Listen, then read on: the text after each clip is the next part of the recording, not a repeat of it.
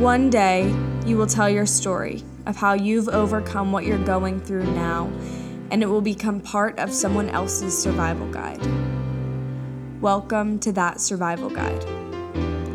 I am your host, Ava McHugh, and this is The Humans of James River.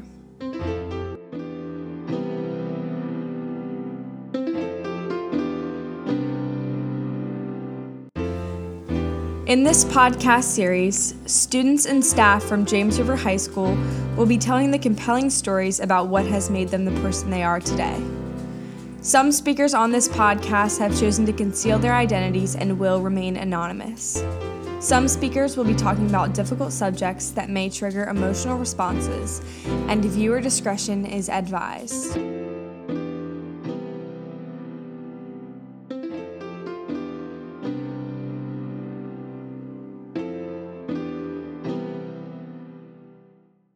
Hello everyone, welcome to the first episode of The Humans of James River.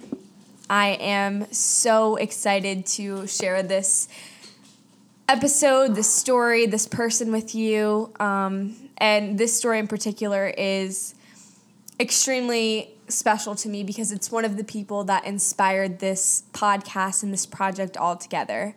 I know you will enjoy this story as much as I did. And if you feel that you know this person or you think you know who it is, please choose to protect their identity.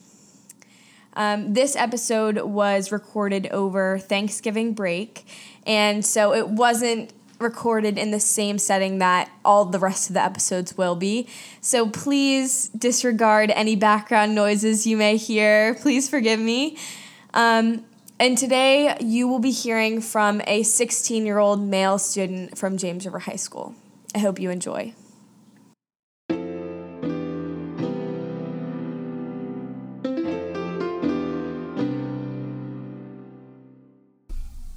So, growing up, I feel like my family had a lot of problems. My dad was kind of always in and out of jobs, just kind of moving around, which left my mom kind of taking care of both me and my sister. And my parents were mainly focused on my sister just because she had a lot of problems. She was selectively mute, which basically means that she could talk, but she was just too scared to. She was diagnosed with anxiety and depression at a really young age. And that kind of shifted my parents' focus all towards her, which in turn kind of made me feel alone because I had to pretty much raise myself. They just expected me to be perfectly okay because she had so many problems, which kind of left me to deal with my own shit on my own. And just as life started kind of going on, it became more of a problem because I never really knew how to deal with any of it. I just had to figure it out on my own. So I guess my problems really kind of started in first grade. My best friend at the time, because I didn't really have any friends in elementary school, was an old man that I saw every single day when I got off the bus, and he would come hang out with me.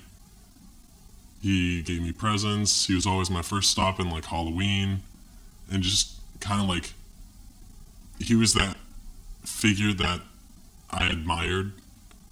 So in first grade, he was supposed to come to my birthday party, and then he never showed up. And later I found out that he died the day went into the hospital on my birthday and died the day after. So it was this man that I looked up to, who was pretty much my only friend at the time, died and no one ever really talked about it. And I didn't find this out until months later. He just kind of disappeared, and I was too young to really understand what was going on. And that kind of caused me to spiral out of control, because in first grade, even with your parents helping, you don't know how to deal with those emotions, let alone having to do all of it yourself. And it just kind of caused me to spiral. And my parents finally started noticing around fourth grade when I started getting like really bad anxiety and I was depressed. And there was a few months where I just didn't go to school because I was too scared to actually go. So then I got put on meds and everything started going more smooth. And everything went pretty well until beginning of 8th grade, end of 7th grade, when I decided to kind of go off of the medication, just because it kind of makes you feel like a droid or like a robot. You don't really know what's going on. Like while you don't feel like sad and you don't feel depressed, you also don't ever feel happy. Like you just don't have any emotions in general, good or bad. So it kind of just makes you feel empty and not like yourself. So I decided to go off of that and just see where it went. And my parents were trying to get me to like wean off of it and just not like go cold turkey because it messes with you a lot when you do. But I kind of just stopped taking them and went cold turkey. And then just having that lack of support from the medicine, I didn't really know how to handle my emotions because I'd never really been taught to, and my solution was medication. And I kind of felt like it would be a huge pain to my parents if I'm like, all right, I need to go back on. So I just tried to figure out the best way for me to deal with all that, and that ended up being smoking and doing a lot of drugs. Just to kind of make me not feel all of the pain. And then that kept going for a pretty long time. And freshman year, just started selling. And just started hanging around the wrong people. And I've always kind of been an empath, which basically means I kind of like relate to people's problems, and if like you're gonna go ahead and tell me your problem, like it makes me feel for you in a way.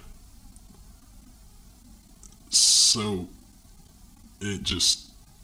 I kind of got stuck around this crowd of people that had all these problems. Like a bunch of them didn't even have homes. They kind of just like couch surfed on all of our friends' houses. And my house kind of became the hub of like where all the messed up drug dealers would stay. And me being the way I am, I would try to talk them through all their problems and like try to get them help and get them out of that situation, which just kind of dragged me down deeper into it. And I was just kind of stuck there for a while in the same routine of like trying to help all these people and them just not making a change and me thinking I can do better next time. And people run out of luck sooner or later. Like, you're not always going to come out on top. You're not always going to get away with everything. And then all of them started getting arrested. And a bunch of them started dying. And it kind of makes you feel like you failed. Like, the amount of time and energy I spent into trying to get these people to a better place was all for nothing. Like, it kind of felt like I spent all this time and I just wasted it. And that kind of drove me down deeper into what I was doing. And I just kept going deeper and deeper and deeper. And my parents had no idea what was going on. Like, they were just focused on my sister and all of her shit.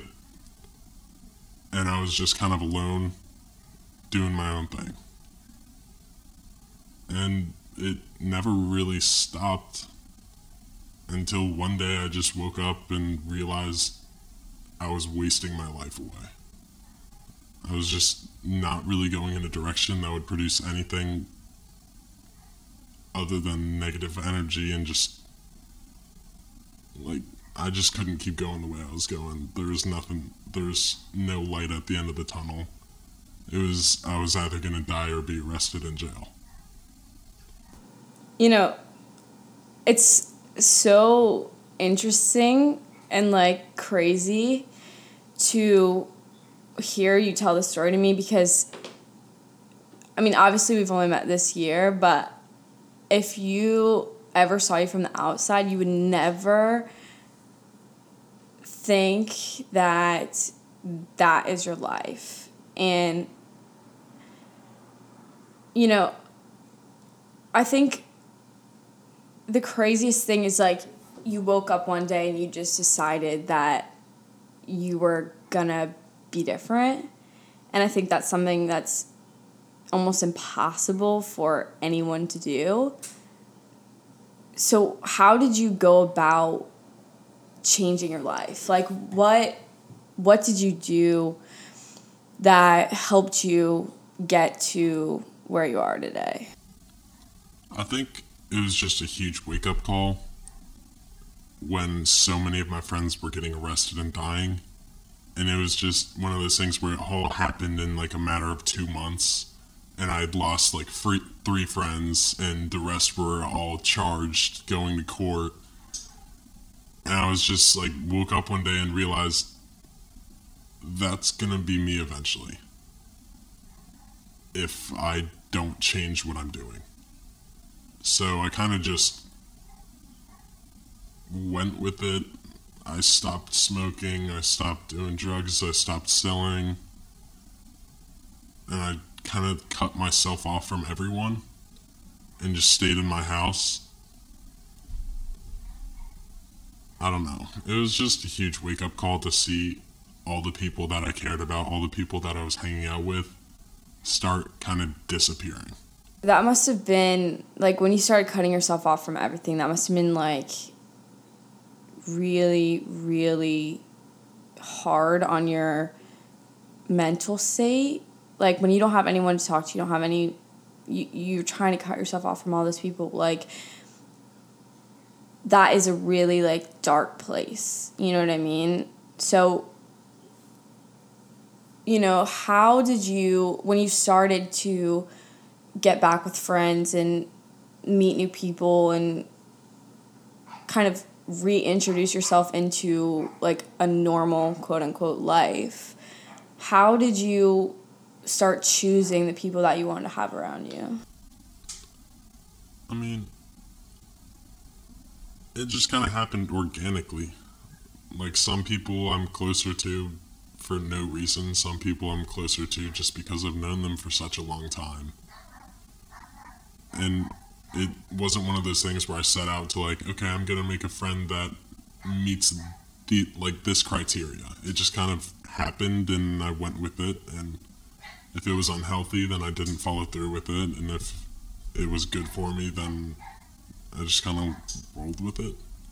It's so crazy to hear you tell this. Like, it's almost impossible for anyone to do that, and the fact that you're successful in it is really cool. Like, most people, if they go through something like that and they're like, oh, I want to make a change, it doesn't normally happen. So I think it definitely says something about you.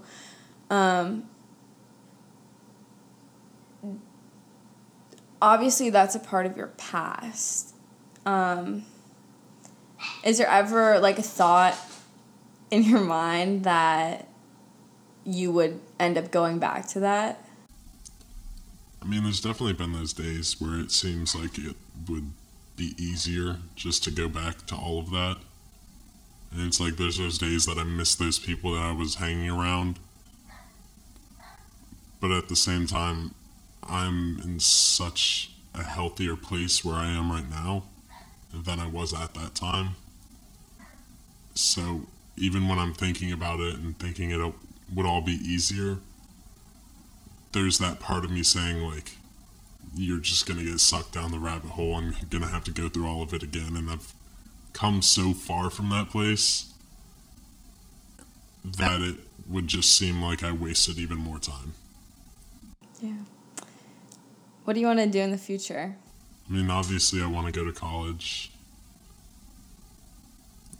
And then just kind of take it by ear.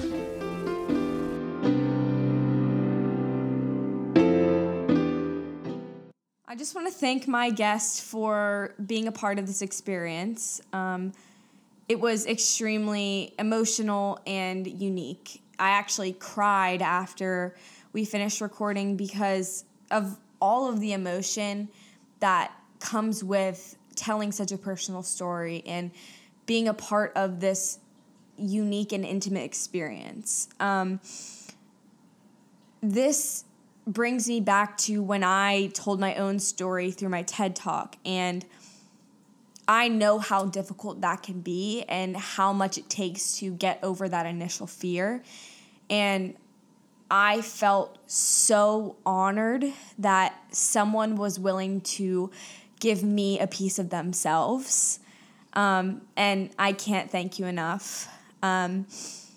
If you or someone you know would like to speak on this podcast, please contact me through email, humansofjrhs@gmail.com, or through Instagram @humansofjrhs. I will respond as soon as you message me. And please give me feedback on the website under the contact section. Tune in the next week or so for another episode. It's really, really unique. And I hope you all enjoyed. Thank you for listening.